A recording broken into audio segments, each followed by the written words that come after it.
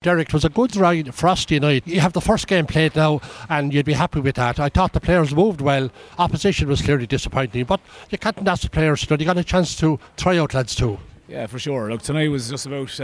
We've a nice bit of training done since Christmas. So, like the lads took to the pitch tonight, very enthusiastic all over and good attitude everywhere, and that's what we're looking for. And the performance was good. It was sharp enough, and like there's a huge energy in the group. A lot of young players, obviously, and. So they're getting started, so it's a good start for them, yeah. Isn't it a great opportunity? I know it's a cold night, but look, if you're a young lad starting out now, a lot of the lads are still playing colleges at the moment. They're all in good shape. Great opportunity here tonight. Yeah, for sure. And like, look, every team is at a different stage. Carlow only not long back from a holiday and things like that. So like, we're aware of that, but we're just looking after ourselves at the minute, and we're happy with the way we went about it, and we have to kick on. And like, we're in the middle of a hard training block now at the minute, and trying to get ready for the league. So we'll see how we progress. You could see the sharpness there. You clearly have done a lot, as you just said, because the first touch was much superior to their opponents.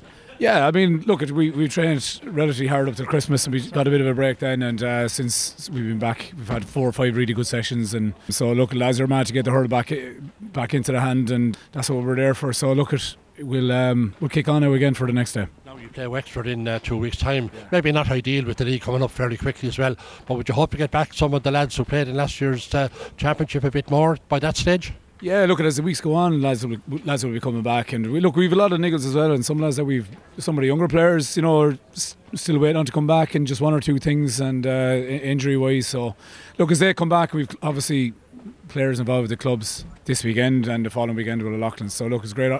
There'll be an opportunity for them when they come back. So, look, we've players coming back, and we'll ease them back into it and try and get ready for the league then. And of course, if it's given to, it has to be accommodation as well.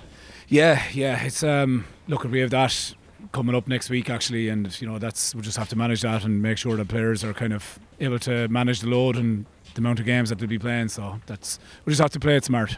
How will you approach the league this year, given again that it's running close into the championship? How will you go about that? Because there's a level of having to find a few players, I suppose.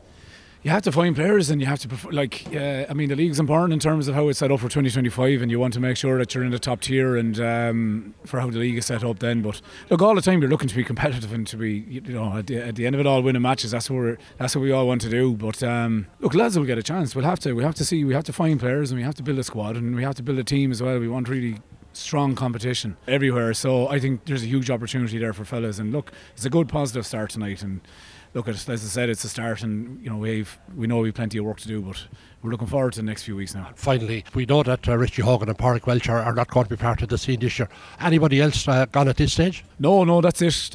And Pádraig and Richie obviously are gone, but no, nobody else.